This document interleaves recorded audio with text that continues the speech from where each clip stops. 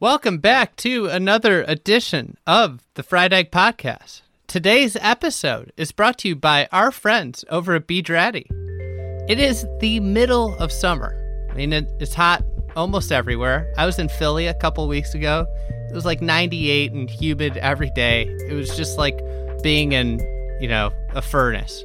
Anyways, what got me through it was by Be Dratty Sports. It is a new product. It launched about a year ago. And, you can go buy this on their website, bedratty.com. And it's an awesome shirt. It's the best tech fabric shirt that I've worn, where, they really worked hard to try and get some of that same feel that you have in the Pima cotton shirts, the Peruvian Pima cotton shirts. It took them a while to launch this shirt because they were trying to find the right blend of fabrics that gave it a different feel than your standard tech shirt. So if you use the code TFE25, you'll get 25% off your purchase at bedratty.com, and I highly recommend the sport line. So go to bedratty.com. Today's episode is with Jaime Diaz, the legendary golf writer and now TV personality. Jaime, I've been reading Jaime Diaz for my entire life, and it was just really awesome to have him on.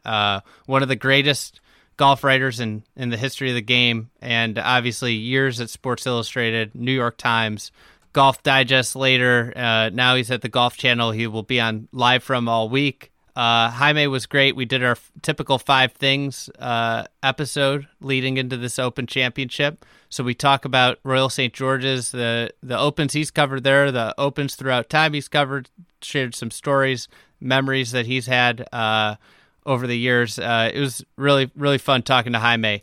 If you've missed any of our content, be sure to go to thefriedegg.com. We've had a lot of articles. We have daily newsletters, so sign up there. But we had put together a Q&A with Tom Doak on Royal St. George's. We had Garrett posted a podcast and accompanied article about the history of Royal St. George's. So check that out at thefriedegg.com. And now, without further ado, here is Jaime Diaz. I miss a green, for example, I'm already upset. When I find my ball in the bunker, I'm really upset. And when I find my ball in a fried egg. Fried egg. The dreaded fried egg. Fried egg. Fried egg. Fried egg. Fried egg. Fried egg lie, I'm about ready to run off the golf course.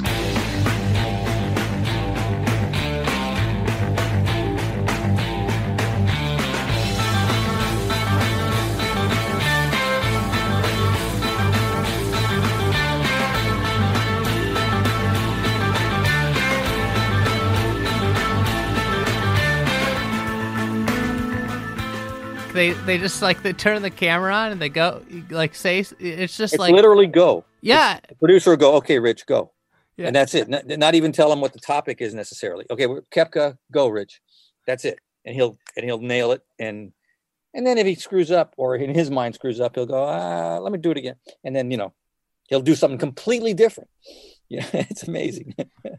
That leads perfectly into what's the difference between how you cover a week on TV wise versus the days of SI, New York Times, when the golden age, really, I think, of golf writing? Yeah, I was very fortunate, but I was always a grinder and a toiler.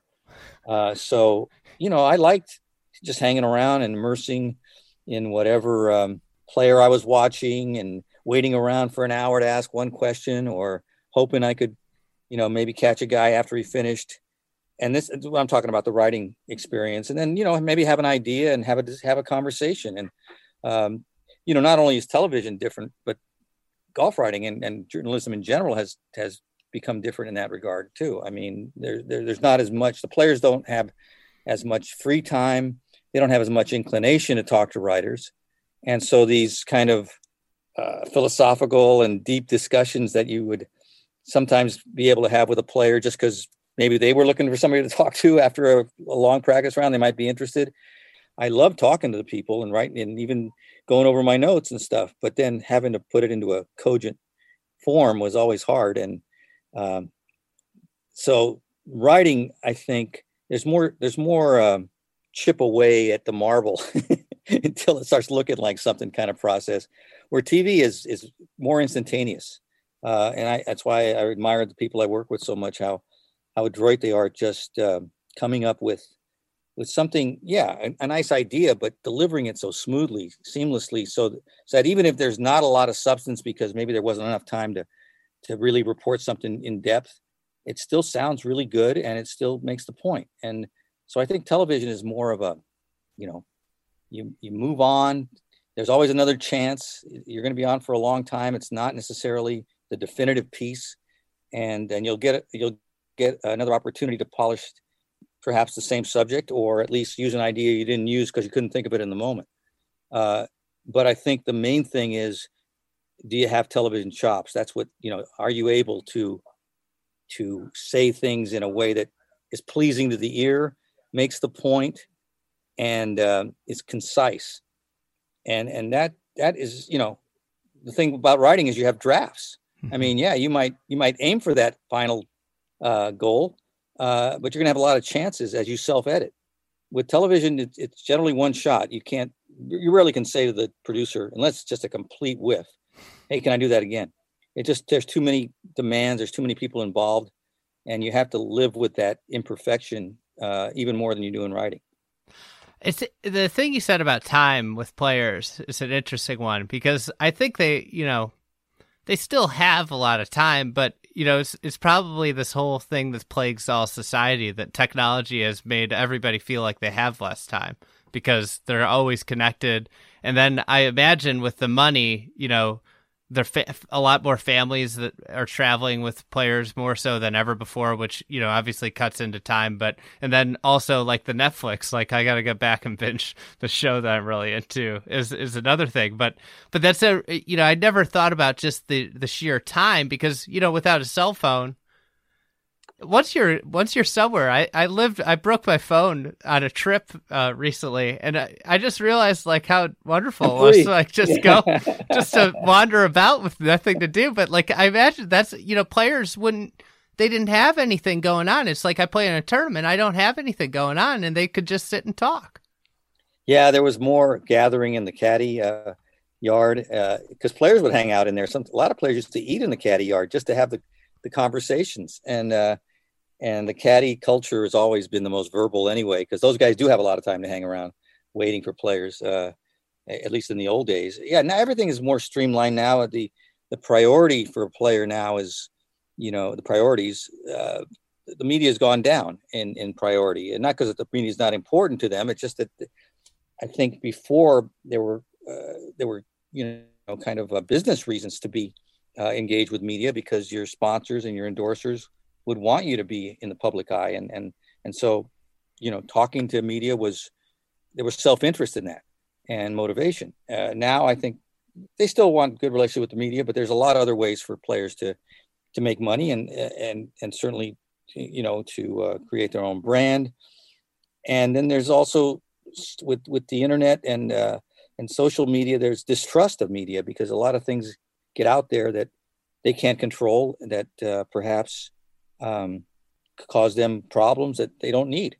It's like, if and then with other demands on them, like family, like what the phone does, the practice time becomes more regimented too. So it's like they go to the golf course and they're more efficient about where they move. They go to the physio, they go to the range, maybe they do an interview, but it's all very compartmentalized. And I'm not saying they were all wandering aimlessly. I mean, the number one players always were very kind of regimented. I mean, Jack Nicklaus was very organized, and Tiger became very organized. But it was the fun guys were sort of the journeyman pros that you'd sort of see, and you might even say, hey, how's it going? And half an hour later, you've had a nice conversation, but you've also learned a lot about golf. And I thought that was really instructive for me and very rich experience as a golf writer, just conversations with players. It reminds me, I was at Kiowa for the first time I've been out covering an event in a while, and it's the PGL stuff swirling around at that point of the year, and I go up to a guy that I've gotten to know, and he's not a A-list player, not really probably a B-list player, and I asked him like about the PGL stuff, and he gave me just the most candid answer. He goes, I can't wait I can't wait for there to be an A tour and a B tour. I can't wait to play on the B tour. It's like something you'd never expect a pro golfer to say. No, but with that perspective, from his perspective, it makes sense. But that's the kind of thing. Yeah, you'd never see someone like that get pulled into the media room, and that's where a lot of the interviews take place now, because again, sort of program that the players. This is my media time, and I'll do the car wash, as they say. I'll talk to all the guys, with the outlets with microphones, and I'll do the separate interviews, and then I'll do the mass interview in the media room, and once they're done with that, they don't generally stop and talk to writers very much. Before it would be a little bit like a free for all, and you can even read it in some of the old stories. You can sort of set the scene in your head as Jan Jenkins, shares a cigarette with whoever, Don January or somebody, and starts talking about things that give him material that he then would use. Maybe he wouldn't quote Don January, but it was because he had those times and moments and leisure to kind of develop an idea and have a nice, relaxed conversation that he got a lot of the great stuff that he got. Do you have a favorite? It's Open Championship week. Do you have a favorite Open from either back in the day or more recent memory that was your favorite one to cover, or maybe your favorite Sunday game story that you cranked out or got done under the wire that like you didn't know where it was going when you started it? Yeah. Well, that was always the issue. Yeah. Just narrowing down the scattershot ideas and finally, and that was kind of a curse actually, Sports Illustrated, in a way. It didn't seem like a lot of time at all before. Now you would write overnight, and so I got all night. I'll just pull an all nighter and I'll think of something good, and that could end up being a horrible cycle of indecision and panic. But no, in general, when the bell rings, something happens to you. You can choke, but it can also your senses get more attuned. You start thinking clearly under the gun a little more, and sometimes you wait for the deadline on purpose in a way, and that's a terrible procrastination habit. But sometimes I just read a story about this. I don't know where it was, Atlantic or something, about how procrastinators have a method to their madness, because there's a certain level of stress that produces your best thinking and your best performance. But as far as favorite, it's also individual and random in its. But I remember '89 at Troon just being magical, and it was kind of tragic because Greg Norman should have won that tournament probably, and it was a 3-way playoff with he and Wayne Grady and Calc. And I've always liked Calc. He's a great talker and very funny.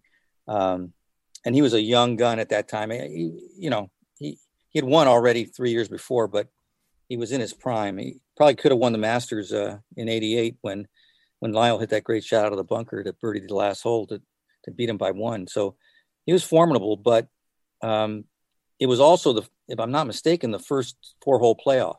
Mm-hmm. Late at night, and it was just so. In the gloaming there in on a links, it was just very, and I'd watched a lot of the golf that day during the Sunday and seen Greg. And of course, by this time, Norman's been nipped at the end, sometimes by his own mistakes, but sometimes by miracles like Larry Mize's chip and stuff. So he was kind of snake bit there too. He knocked in the bunker on 18 on the last hole, his last playoff hole, a bunker he didn't think he could reach, but it rolled in because he smoked it. But anyway, I'm not giving you a great answer except to say that because it was just kind of, I felt like I was really connected to it as it was happening, and all the players involved, and because of the access and because of the playoff, it created this really nice drama to watch. But the settings are often incredible. 1990 when Faldo won, that was a tour de force at St. Andrews. And Faldo was not an overpowering player, but he was, as you know, just so incredibly precise. Mm-hmm. And he as he had won at the Masters without great length, he also sort of really charted and played chess at St. Andrews. at the old course. And I think it was 19 under or 18 under, and he set a record, and it was just flawless golf. And being at St. Andrews is magical in its own right. So to see a great tournament there and a great performance was really special. With Calc, he was like at that point dubbed like the next big thing, right? And then it kind of set up what became, labeled as a disappointment. Well, it might be overstating the next big thing, but he certainly went up in stature tremendously because he hit two really clutch shots. He birdied 18 with a 5-iron. I remember that shot because I was walking right next to him, and then in the playoff, he striped it on there too. So there was a sense that this guy's a great closer. But if you talk to Calc, he'll say, I'm the worst closer who ever lived. And I believe he has 29 second places. I think he has the biggest ratio of second places to first places of anybody who's ever won 10 tournaments in history. Wow. That's a hard thing to chart completely because the records aren't perfect in that regard. But it's like the next Tiger these days, right? When reality, like, I think the reality is we should be saying like, hey, maybe next Phil or Ernie, and that would be a really lofty claim, right? I guess once someone set the standard, that becomes what everybody is going to measure by and aspire to. And the funny thing is when, I remember a lot of stories in the 90s about how, there's so much parity, there'll never be another dominant player. And it made perfect sense. I mean, there was one run, I think in the 80s where 19 different guys won a major. So there was very little kind of, especially in the majors, domination.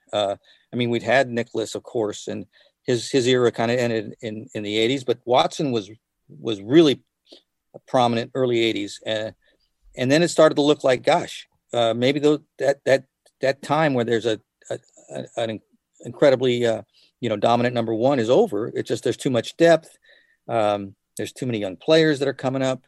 Powers become more important. The same arguments you hear now. But then Tiger shows up in the mid 90s and nobody's ever been more dominant. Mm-hmm. So I'm not saying I learned my lesson on that, but history tends to repeat itself too, right? It could repeat. There could be another Tiger in our midst that was 6 years old right now. With it being Royal St. George's, you covered Royal St. George's Opens in the past. Any favorite memories or ones that stand out from Opens at Royal St. George's on the ground? Well, 2004 was a very tough loss for Thomas Bjorn, but it was also a tough loss. As you know, he left it in the bunker twice on 16 with a 2-stroke lead, and then bogeyed 17 and lost. And Bed Curtis had played ahead and made a 10-footer for par on 18 that turned out to be the winning putt. But VJ was right there, and Tiger was right there, and even Phil was lurking. And Phil at that time was not contending in many Open championships. So that was, a good one. It seemed like with Phil, 2011 seemed like a real turning point in his Open career. Yeah, he talked about it even then. He's going, I think I made a breakthrough. But 92, I think, was probably my favorite at St. George's, just because it was a real virtuoso performance by Greg. And it was, you love to see him capitalize. I did anyway, capitalize on some really great golf that he had not capitalized in the past. And he'd gone through a big rebuild of his golf swing with Butch Harmon for about a year and a half. And that was the validation that it worked. And, we used to hear about rebuilds all the time with Faldo and even, Hank Haney with O'Meara. And Tiger. And then, when Tiger did it, it was like he was following that model, that, hey, it worked for Butch with Norman and Ledbetter with Faldo and Haney with O'Meara. This is what guys do when they get better. So I want to do it too. And he's always been, he always loved the idea of constant improvement. But I think it's debatable whether Tiger really had the kind of success with his rebuild that the others had. And there's many who argue that his best golf swing was the one he brought out on tour, or at least the one maybe he refined one time with Butch by 2000. And who knows what happens to a golfer? The body changes, the feels change, habits get ingrained, and suddenly the swing doesn't look quite as effortless. So maybe Tiger fought that off with his swing changes.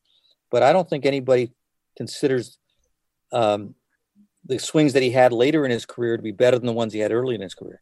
Mm-hmm.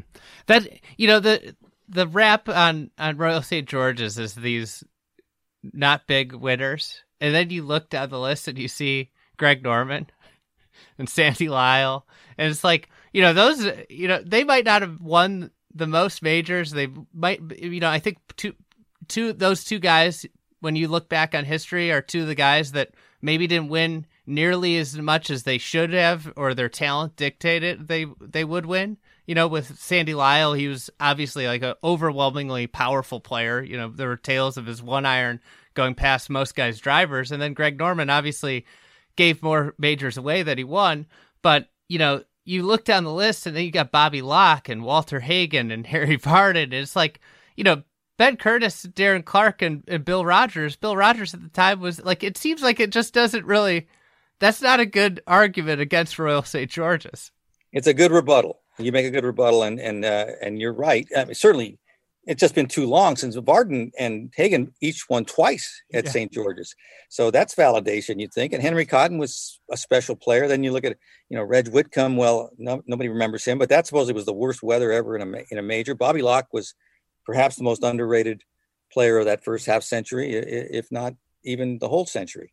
And I think one thing that causes that narrative to arise is Bill Rogers, Sandy Lyle completely lost it, which mysteriously. I mean, Bill Rogers was done by 1983 after being really number one in the world. They didn't have the world ranking at that time. Well, he won Player of the Year that year. He won Player of the Year, and he won 7 times.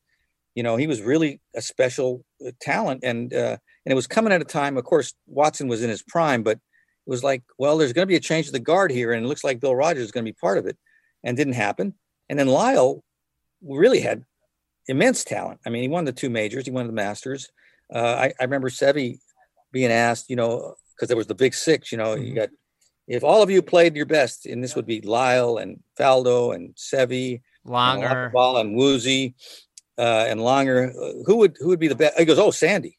You know, Sandy would be the best, because it was just a given. As you were alluding to, his one iron there. I did see that at the Ryder Cup in '87, and he was hitting one iron past Andy Bean's driver.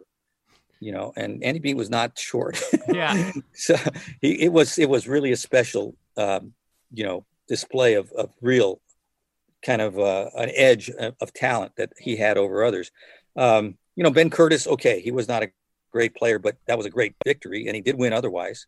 I guess what I'm saying is, at the time these guys won, and even Greg, they were not really, or very shortly after, they were sort of out of the limelight. So they didn't have that enduring kind of name that made you think of them when you look back at St. George's as, oh, that guy was great. It was more, that guy had a moment in time. Now, Greg, of course, had more than a moment in time, but even Greg, after he won in '93, was like, okay, now he's going to click in. This is going to be the second period of his greatness. It's going to be even better. And the next major was the PGA at Inverness. And sure enough, he lifts one out on 18. That was pretty far in the hole. It's going to playoff with Azinger. And then he lifts out again on the playoff hole. I think it was a 3-hole playoff, or maybe it was sudden death. Anyway, he ends up 3-putting and losing. And again, it was like, oh, Greg is snake bit again. And sure enough, did not win another major. Now, he did have that great Players Championship where he was 24 under, but he didn't fulfill that vision of what Greg Norman was supposed to be. So that's, you know, in a very, very vague way, it does reflect a little on his St. George's victory, the way it's remembered, because Greg is not remembered as the great player that he probably should be remembered as. Let's get into the 5 things. You know, we each come up with 5 things. You're the guest. I'm the host. I make the rules. You're up first. All right. Well, you know, I just started thinking more in terms of players, but I'll start with one that just like conceptual a little bit. You know, will we see links shots, real links shots this week? And I only say that because as much as I love the links courses and the championships, there seems to be 2 things that are happening. You don't see him bone dry very often anymore. Maybe that may just be a function of weather. I mean, we did see that at Hoy Lake when Tiger won. That was cool, and that was really very linksy, the way they had to play approach shots. And secondly, the style of play. I think it's kind of been, with modern equipment, just as effective to just hit pure-blooded regular shots and just play for a little bounce on a links instead of trying to carve all these artistic Trevino, Peter Thompson, wind shots. I don't see it very often. You expect to see it at the Open, and I haven't seen it at the Open very often. So I just wonder, what do you think? I mean, same thing with Renaissance Club, like last week. I expected to see the ball on the ground more, but you don't see it. Like, I think Carnoustie a couple years ago, that was really linksy. Remember when those fairways were just browned out? And that Molinari won, yeah. Yeah, that was that was maybe one of my favorite Opens that I've ever seen. It goes down with the Troon one with Stenson and Phil.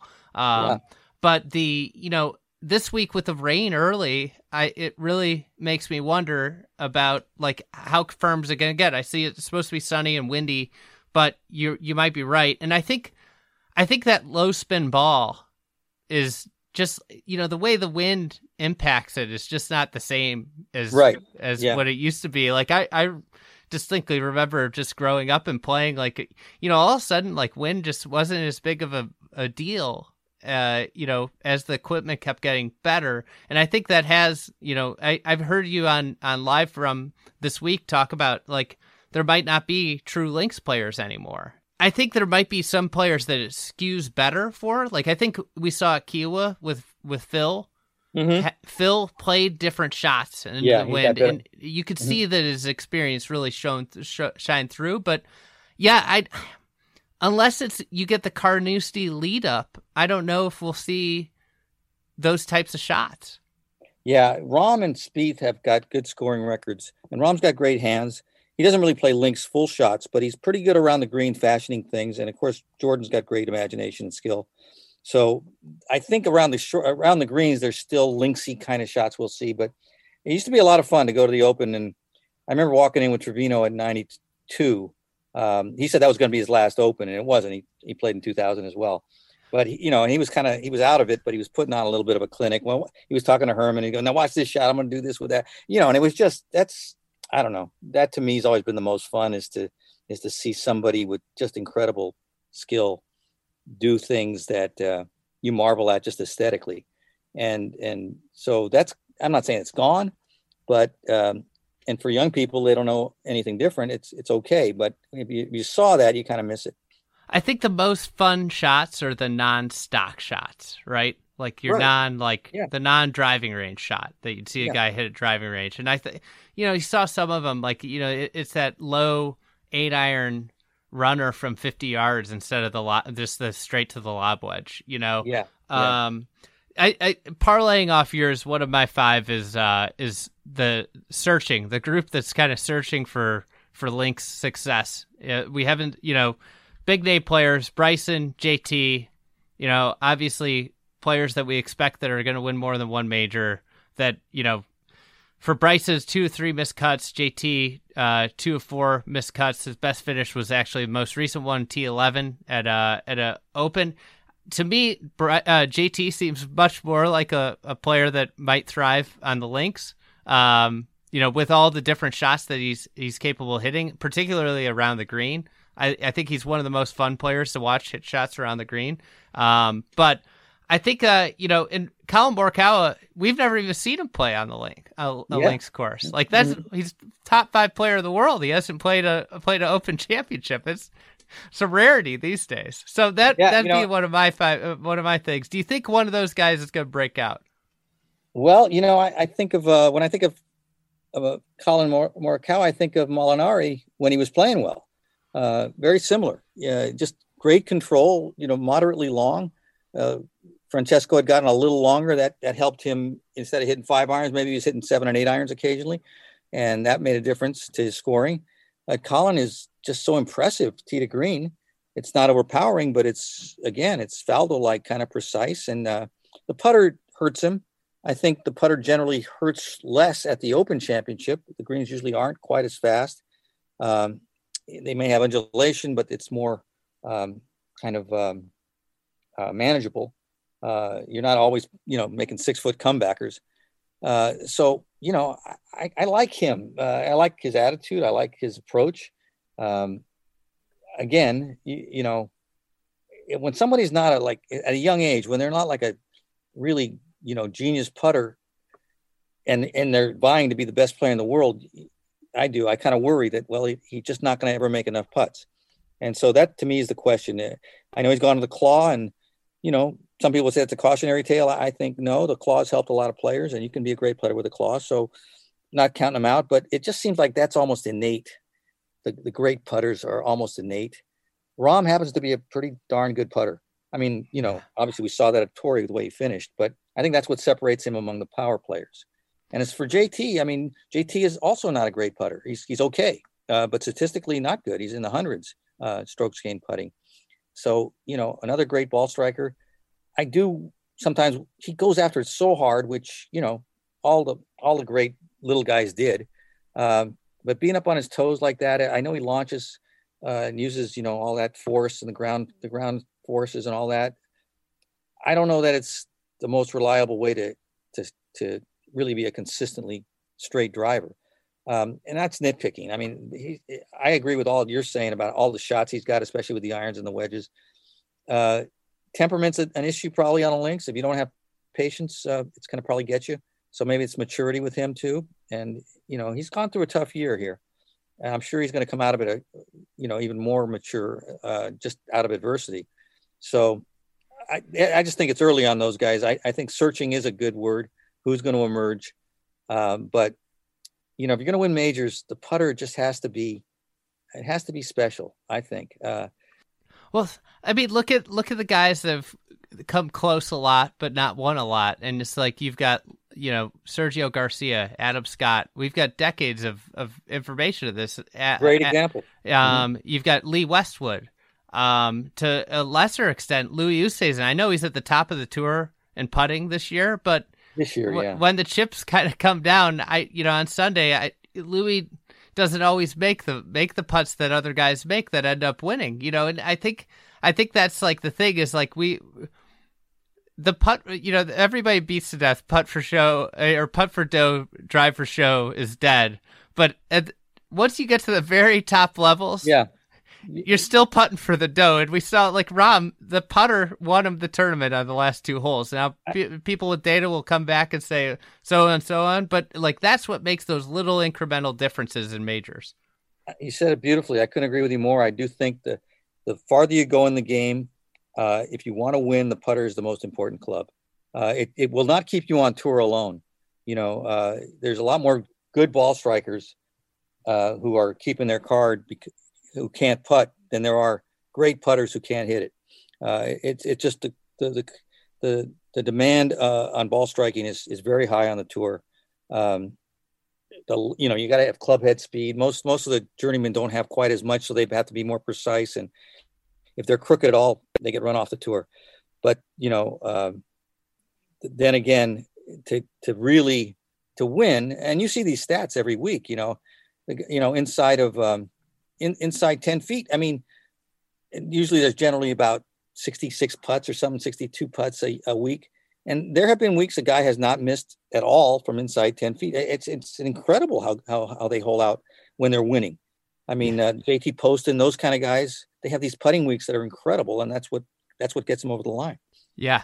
What's your next thing? Well, let's see. I have has Bryson reached a limit of diminishing returns with his approach to the point that he's maybe can just live with where he's driving it and start rounding out his game in other ways. I think that's what's going to. I know he wants to be the best in the world. I know he's got a great formula, and it was validated at Winged Foot. Just hit it as far as you can, and so many other good things will follow. But I think when you have to hit those other shots after driving it well, and you're showing a real lack of tour caliber ability with wedge in particular, I just sort of feel like, okay, it's time to change your focus on what you want to improve most now. The incremental change distance increases will not make a bigger difference than a dramatic increase right now in your wedges is how I see it. So I want to, and he even said this week, got to hit fairways because I don't think bomb and gouge is going to work this week. It's too much rough, especially 10 or 15 yards off the fairway where he sometimes, can play from with a wedge or sand wedge. So I guess my question is, what are we going to see from Bryson in terms of the development of his game? Also with Bryson, like when there's more and more external factors, I think it hurts his approach where, like he likes to have the answers to everything. But when the wind's gusting or the course is really firm or it's quirky, which is one of the things here where you're going to see a lot of random bounces, that's where things start to go haywire. When a ball lands in the, 15 yards inside the fairway line and kicks out into the rough, that's something that is going to agitate him because that's not the way it should have happened. That's, in a simulation, that's not what's supposed to happen. And I think that's another thing that's a huge hurdle for him in the Open is just dealing with all of the other things that can happen out there. And that's well said. And I agree. I mean, at some point, golf is just hitting the next shot. You do what you can you can't control everything and you have to live with imperfection and you move on. And I sort of think of Bryson right now. He's getting his PhD. He's grinding in this little, student apartment somewhere and, not getting enough sleep. And he's just obsessing and he's lost in detail. And at some point he's going to get his degree and he's just going to go out in the workforce and clean up. And I just want him to get to that point where he just feels like, okay, I've studied everything. Doesn't mean you have to be mindless about it. He'll always be analytical, but go make your priority, go play golf because he was a great player. I mean, he won the US Amateur because he can play golf. Yeah. He knows how to score and just don't lose that gift. I think he's just very obsessive about this because he feels like this is a new frontier and I'm the pioneer and I want to go as deep as I can go. But I think at some point, I hope he reflects and goes, it's getting counterproductive now. I'm not against it. I think what he's done is change the game and move the bar forward as far as what other players are going to be doing, but he could overdo it as a pioneer. I'd like to see him just start thinking in terms of what is going to get me the lowest score and not what's going to change the game for others. I'm going to combine two in the effort of time here. Yeah. No, it's all right. That's good. This is all about discussion, so it's good. I'm going to put together Royal St. George's and the wide array of players, the almost democratic nature of Open Championships where, you really feel like almost anybody in the field can win. And I think, this week we've got a golf course that players hate, which immediately kind of like perks my interest. It's just something like if the people that like right out in front of you, what you see is what you get, don't like it. Typically that says there's some sort of quality that makes this course different than every other course, which, if you look at golf architecture as an art, you want things that evoke different reactions. And this is a golf course that has evoked a lot of reactions from players over time. I think like the bounces is really what gets people, the undulating fairways. I think,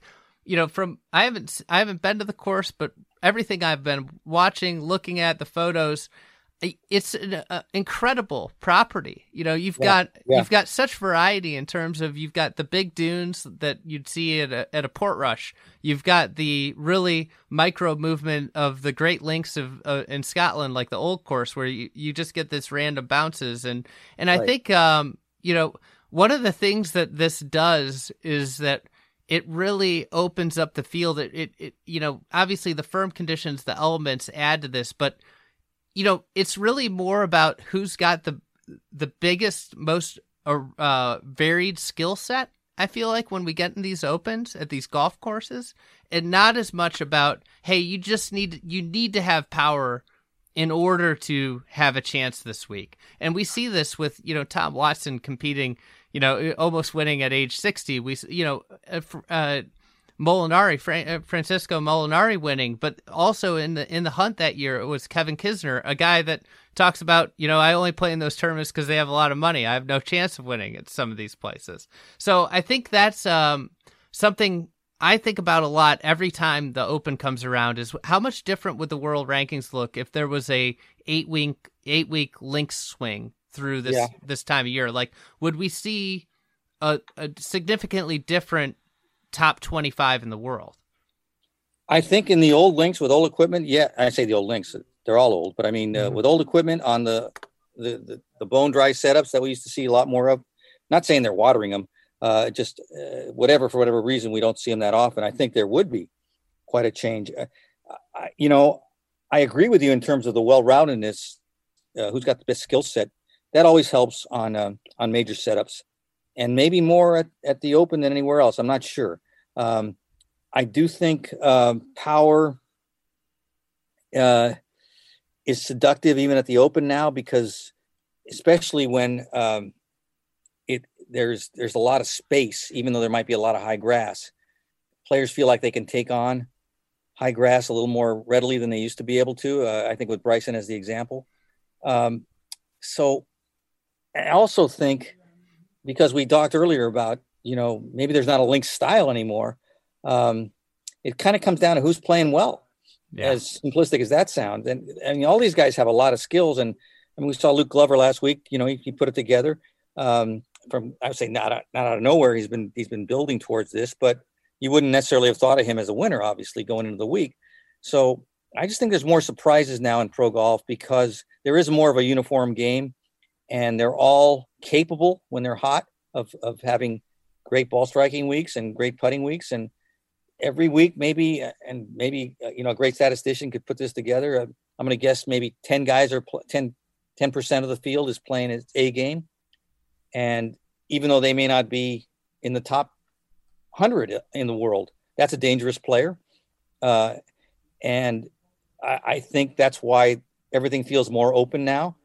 St. George's in particular may feel open because, to your point, I think it is great architecture. It doesn't seem like it favors anybody, There's not a pattern to the holes necessarily. There's not, just this kind of shape that or, high ball, low ball, whatever. It just seems like it's a fair test. Yeah, there's a little bit of capriciousness with the bounces.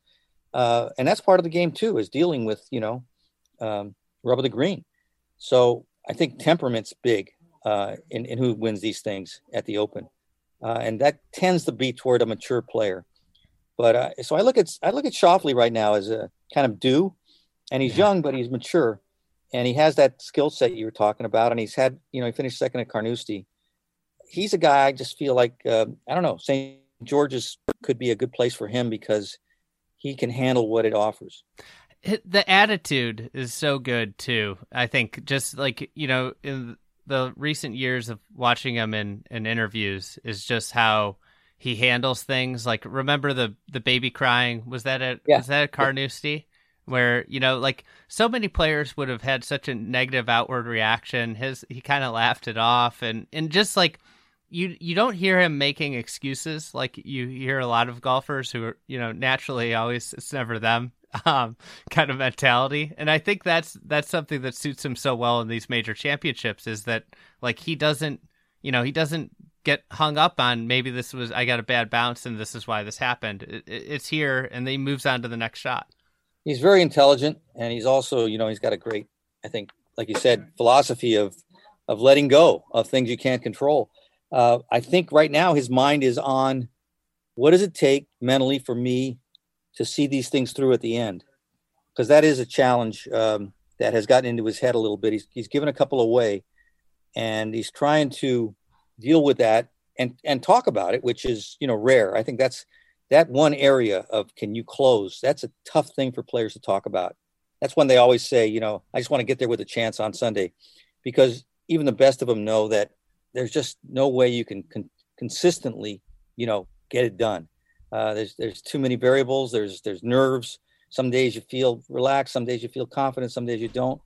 I think Tiger skewed that perception because he was just so incredible on Sundays. To this day, I think that's his greatest record. Just his percentage of closing out 54-hole leads. That made him special. Mm-hmm. What else you got? Oh man, Rory's always so intriguing. And he's on mine too, so this is a good one. Well, then with him, I guess. But I give me your ideas too. I think I wonder is his new ceiling, this the 30-year-old decade ahead. Is that ceiling lower than his old ceiling? Because I think there's a presumption that, hey, you get better as you get more experienced, and 30 is still the prime time.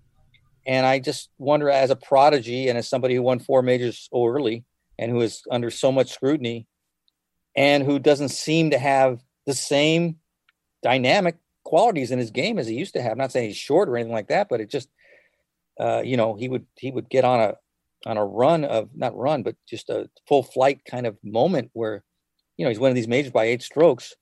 Some of that was, hot putting, but in general, he just was hitting shots other guys didn't hit. So is his good as it used to be? And will it keep getting good, or have we seen the best of Rory, I guess? Yeah, this ties right into what I had written down. We did a deep dive on a lot of the famous 5 or 6, whatever it is, from the Europe, and I remember stumbling across a quote from Manuel Ballesteros, who said Seve played his best golf at age 16 on the beach. Yeah. And I never will forget that, because it's so true. And you see it with junior golf. Like, you see kids that are go gangbusters in junior golf, and then they get to college golf and they're good, but they aren't great, or the great college golfer that doesn't make it as a pro. And sometimes guys just play their best golf at different ages, right? And that's just when they're at their best. And we might look back on Rory and say, he was the best player he ever was when he was 24, and it's nothing wrong with that, but like, if he doesn't win this week, or 8 years without a major, and, the U.S. Open was really the first close call in a while. Like, there are a lot of high finishes, but they're kind of not, they're high finishes without like substantive contention. And I think that's the thing, he's such a great player, and he's so likable, because I feel like he's so relatable for everybody. Talking about the chicken sandwiches, it's just like, he just got funny, I feel like almost everybody feels like, what, I would be friends with Rory. I think that he's got that kind of quality, and it's hard to but he might not, his best golf might be years behind him, right? Well, when you mentioned, I had not heard that quote from Manuel Ballesteros, and a very similar one that I've thrown around in the past was from Crenshaw, who said, I played my best. I was the best I ever was when I was 18. Mm-hmm. And he goes, I didn't think, I just did, and as soon as he started, and in those days, there was a lot of fiddling. And when and Ben, very much like Rory, very engaging. People loved him. The other players loved him. A lot of guys offered him advice. He tried a lot of different things. He got away from some of the Harvey Penick stuff. Again, not carelessly, but just because, he has an active mind and he loves the game, and he was trying, and he got confused, but, he came out of it. But he was really an amazing young player. And then when he got thyroid issues and lost some weight, he lost some of his power. So that was a factor there. That's one reason also that that 95 Masters was a miracle, because, mm-hmm. he was not the same kind of player anymore.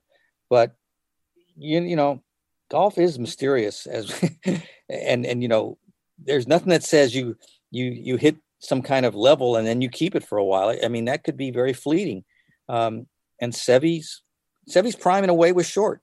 It was profound, and it seemed like he was out there forever, but it was just because he was so compelling. And Rory's, God, he just won this year. So, I always feel unfair, like I'm being unfair to Rory writing these, or talking these kind of golf obituaries, because I don't believe that but I do wonder if his arc, whereas Tiger's continued to go upward, has flattened or has started to descend. And again, this is a human individual thing. We don't know all the reasons. You think that with all the knowledge out there, you could extend your prime now, either with technique or with training or with attitude, psychological breakthroughs, who knows? Or maybe it's just, hey, this is who you are and this is how it goes. And I know he's trying. I know he's a father, and maybe he doesn't have quite the same, total immersion and commitment to the game as he did. But gosh, I would doubt there's anything he loves more than to play well. So I think you make some great points about, these patterns that maybe are unavoidable, that you sort of feel like with the greatest guys, they kind of will it to happen somehow. Mm-hmm. Jack kind of somehow willed 1980 to happen after looking like he was done in 79. And how many things did Tiger will, but you don't think of Rory as having that kind of just, monomaniacal will to the same extent. And maybe that's the difference. Maybe you got to, when you've been playing a long time and you've had a lot of success, you've got to just have like a Michael Jordan, you got to have a fire that just never goes out. And that's abnormal. So the Harrington quote is one of my favorite quotes, like that happened about the experience. Experience isn't it all cracked up to be? Yeah. Like and you just lose innocence. I think it was experience. When you gain experience, you lose innocence. I think that's like prime Rory, right? He almost had this like. He took on shots, and he was, my buddy one time called him a swashbuckling talent. Like he was just like, he had no fear. And for some players, like as they age, they learn how to play more, and they don't make as many stupid mistakes. Their game cleans up. And for him, he might've just lost that youthful, just like, style. I always think with Tiger could have been a swashbuckler, but he always played percentage golf. He always played careful golf, and he was always fearful of the mistake. Mm-hmm. And he played around all that. And that's how he, was so consistent. And he never very rarely just went all out and just said, I'm going to shoot at the pin he was always shaping shots. He was always playing percentages. That was his personality. But I also think he was comfortable being fearful. In other words, I'm not saying he was scared to play, but he feared the mistake. Rory wants to play this, as he says, fearless golf. I don't even know if that exists, unless you're 18, the more you play golf, the more you realize, even the guys who are the greatest in the world, the more things they know can go wrong if you're not careful.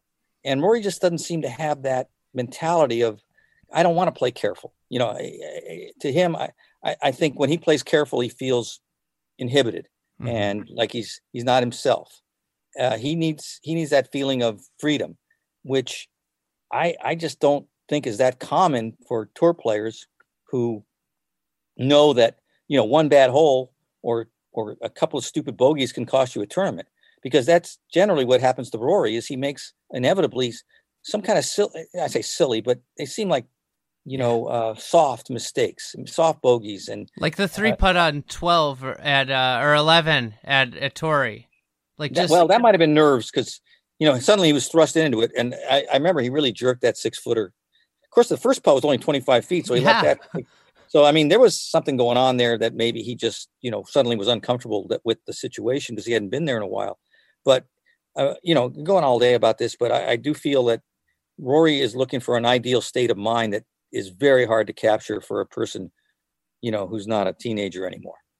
Yeah. I think so. Parlaying off that, I got Brooks as one of mine. So he went 4 for 9 in majors. And if he doesn't win this one, he's 0 for 9, which we saw one of the best runs. And now he's always in the mix. And, you just start to wonder, this thing, when you are invincible, Tiger was invincible. He never lost. He was always, whenever he was in it, he'd win, right? And then all of a sudden, Wai Yang beats him, and he doesn't win very much anymore. And I think, with Brooks, you start to wonder when, these close calls start to turn into scar tissue. And, is he working through stuff? Because, that Masters that Tiger won, Brooks really had some good looks to win that. And he hit one in the water on 12. Yeah, he missed makeable putts on 17 and 18, and that he could have been a real, instead of a storybook finish, like a sad Tom Watson like finish where Tiger didn't win because Brooks beat him. Took it away from him. Yeah, these close calls. Are you worried at all with Brooks? Yeah. I think Brooks. First of all, physically, you worry that he's got a bit of a kinetic chain going with these injuries. Whether it's a knee or the hip. That especially his style of play, which is a very, very muscular, forceful golf swing. It's not one that's built on, timing and kind of this fluid kind of swish through the ball. He's really bringing the big muscles into play. He's got to be fit, I think, to perform at his best, more so than maybe somebody who doesn't use their body quite as forcefully. But I also, I think about, that was an incredible run. What he won, you said 4 out of 9 or 4 out of 8 majors. I mean, Well, he didn't play in one. It was 9 yeah, majors, but 8 attempts. Yeah, 8 attempts. 4. I mean, that's Tiger-like almost from 2000. So that gave him an aura, and he was on an amazing run. I think his confidence was, unrealistic. He might have felt like this is always going to happen, because I am this guy.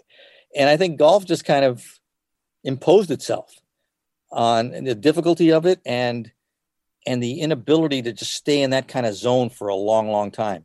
Obviously, the zone we talk about sometimes only lasts 2 or 3 holes. His zone was lasting, 8 tournaments. And so once it goes, then you start realizing, this is not a given that I'm always going to feel this in command. Because, at Kiowa, at the Masters, Kiowa in particular, there were some nervous misses there, short putts. Now, I know he hasn't been, in it as much, and he won at Phoenix. And I'm not saying Brooks can't handle pressure. I'm just saying he's fallible. And that realization, I'm sure, has occurred to him that, hey, this doesn't quite feel the same as it used to. Yeah. And it's not as easy. So that's why I'm not worried about him. I don't look at him with all-time great kind of talent or all-time great kind of love for the game either. Yeah. I mean, he talks about the game like it just, I don't like it this much at tour events, whatever. He took a nap at the 03 Open. Yeah. So, I don't think he's really built for longevity. I don't think it's an accident that he was mentioned pretty prominently as a Premier Golf League guy or Super Golf League guy. So I think that argues against his being, this, stalwart for the next 10 years. I think he's had his prime moment, and maybe he recaptures it, maybe he doesn't, but it'll go down as kind of like a Ralph Guldahl kind of thing. Mm-hmm. It's like, this supernova flew across the sky, and that was the best we saw of him.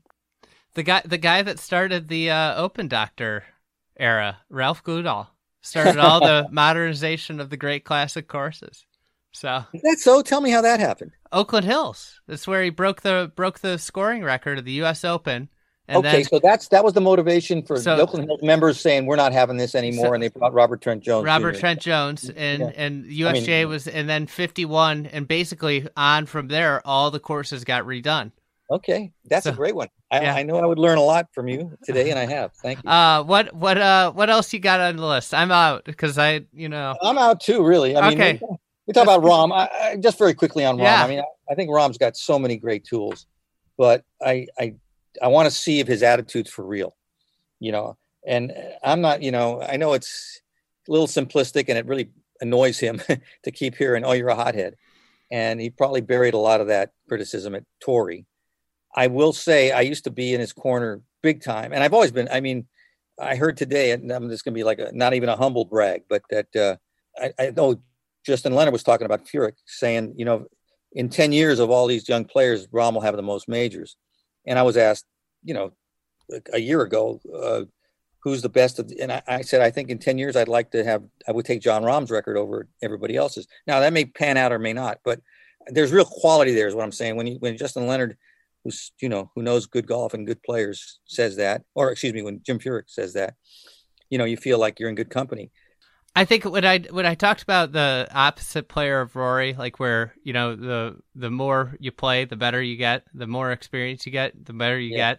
Mm-hmm. I think that a lot like embodies Jon Rahm. Like he's so overwhelmingly talented, and it's just all the in the moment experience is just in being there more and more and not having those like the more you're there, the less you react, right? Hopefully. And yeah. I think that's the guy that like embodies that kind of like, he's just going to keep getting better. I remember when he came out after he had that great start, I put up a poll on Twitter. Would you take career earnings from this point forward of Jon Rahm or Jordan Spieth? And everybody's like, you're crazy, Spieth. Like, and and you went Rahm. Yeah. I mean, I think Rahm is just, he's just so talented. Like every aspect of the game, he's so great at. Like that's the thing. And you saw it right from the start, right when he got on tour. There's no discernible weaknesses in his game, and that leads to great consistency just like, Tiger, and I don't want to put him in the Tiger bucket. I'd rather compare. I think he's more like Ernie Els. Mm-hmm. Like, where he's good at everything. And Ernie, obviously, his putting faded later in his career. But he was good at everything, yeah. Yeah, he was just, and because of that, he was just a top 10, top 5 machine. And I think that's what we're going to see from Jon Rahm, is just, remarkable consistency in that same bucket. Morikawa is in that same bucket with just how good he is at striking the golf ball. But Rahm has that putter, and when we saw it at Torrey, like when he made those putts down the stretch that were unthinkable to make those back to back. Well, if you're going to make history, you've got to win majors, and to win majors, you've got to putt on Sundays.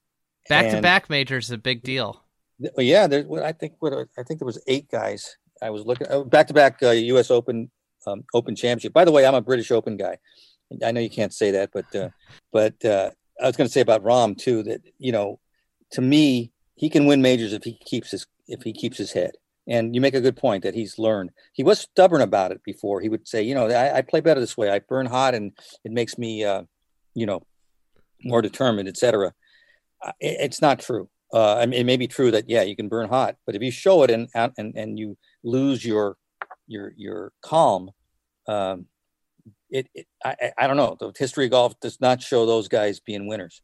So, especially at a major with the pressure's highest, the self-control factor is the one I'm looking at. And I think, you make a great point that he ain't dumb. He saw how it worked at Torrey, so keep it going. Well, he had that moment at Torrey. Do you remember in Saturday's round when he hit the flag on 14? I can't remember now. I may have missed it because I might have been out walking around too much, but tell me what happened. He got in trouble and he had to chip out, and then his third shot hit the flag. It would have been tight. It would have been feet away, kicking probably. Hits the flag, ends up 25 feet away. He makes double. I think he made double. Oh, wow. Huh? Or maybe he made bogey. I remember reading about it now. Yes. And it just looked like the quintessential, like you've seen the moment happen with him so many times where everything just blows up, and it didn't.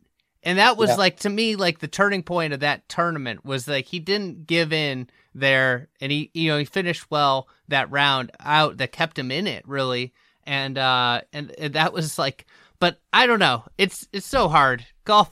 This might not be the place for him, because this is the place that's got those things that happen that you can't explain. Well, just all he's got to do is stay Nicklaus-like. Stay, in terms of, and that's hard to do. But if you're going to be great, make the mental approach. Be as good at the mental approach as you are at everything physical. And I think he can do it.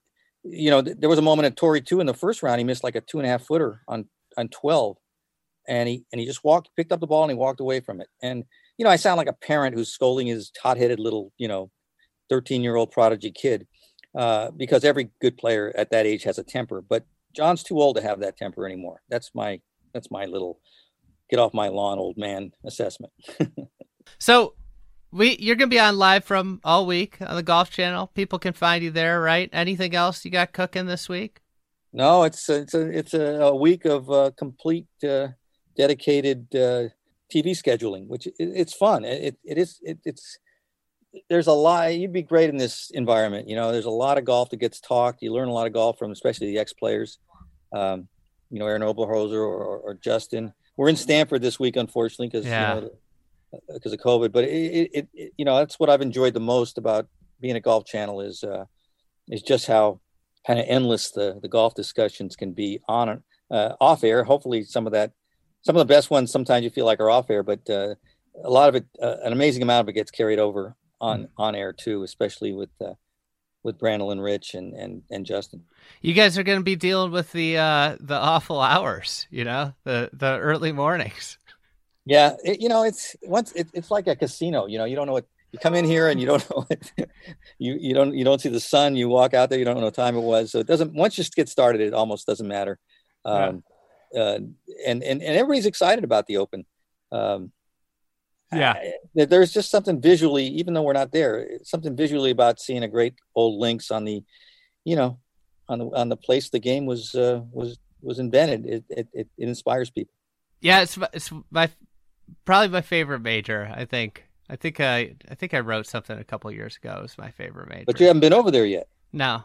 Yeah, well, it'll be even better for you when you go, and then play over there too. Yeah, I know. That does bring it alive. That was always the most fun part about going to the Open in the older days before was, the days were so long, and at Sports Illustrated we wrote one story a week for a while there, and there was a lot of time to play golf in the late afternoon at surrounding courses, and it was really nice. That Brandon Stone a couple of years ago, I'll never forget that when he was out playing. What was it? Was he playing the North Berwick? North Berwick is everybody's favorite. Yeah. With the Hickories, or was he? It was at Carnoustie. Maybe he was playing the old course with the Hickories. Panmure. I bet he was playing Panmure at Carnoustie. Because they had the Hickory. They had the Hickory Championship there. Yeah, he won the Hickories from the Scottish, I think. I see. And then he was playing after his round. He'd finished his round in the Open, and somebody saw him out playing at one of the other courses. Yeah. I can't remember where it was. That after he played his round, and I think he was in the mix. He'd shot 69 or 68 that day. It's just like the golf spirit is the thing I really need to experience out there. Well, good luck, man. I mean, you're well positioned because those guys all know you now. They'll be more than happy to host you. Last 2 years have been kind of tough for getting over there. So. Well, I know, but everybody's pent up now, so they'll want you to see everything. It'll be great. Jaime, thank you so much for coming on. Really looking forward to your coverage this week, and as somebody who's grown up reading your articles and everything you've brought to the game, a big thanks for you growing my love of golf. Well, that's very nice of you, and thank you for what you're doing with these podcasts, because there's a deep dive into that old spirit that you talked about, and it's not as easy to find anymore with the world moving so fast, and it's a gift of the game what you're doing. So thank you.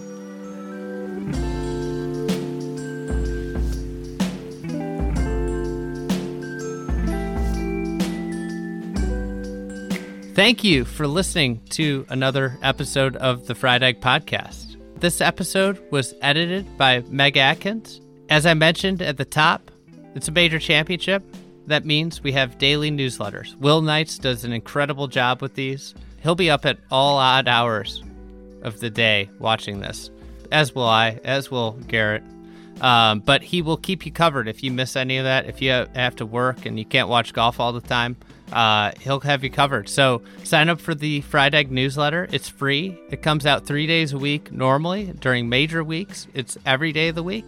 And lots of great tidbits, stories, witty humor in there. So sign up at thefriedegg.com. It's right there. It's free. It's easy. And you'll know more about golf. Thanks for listening to another episode of The Fried Egg.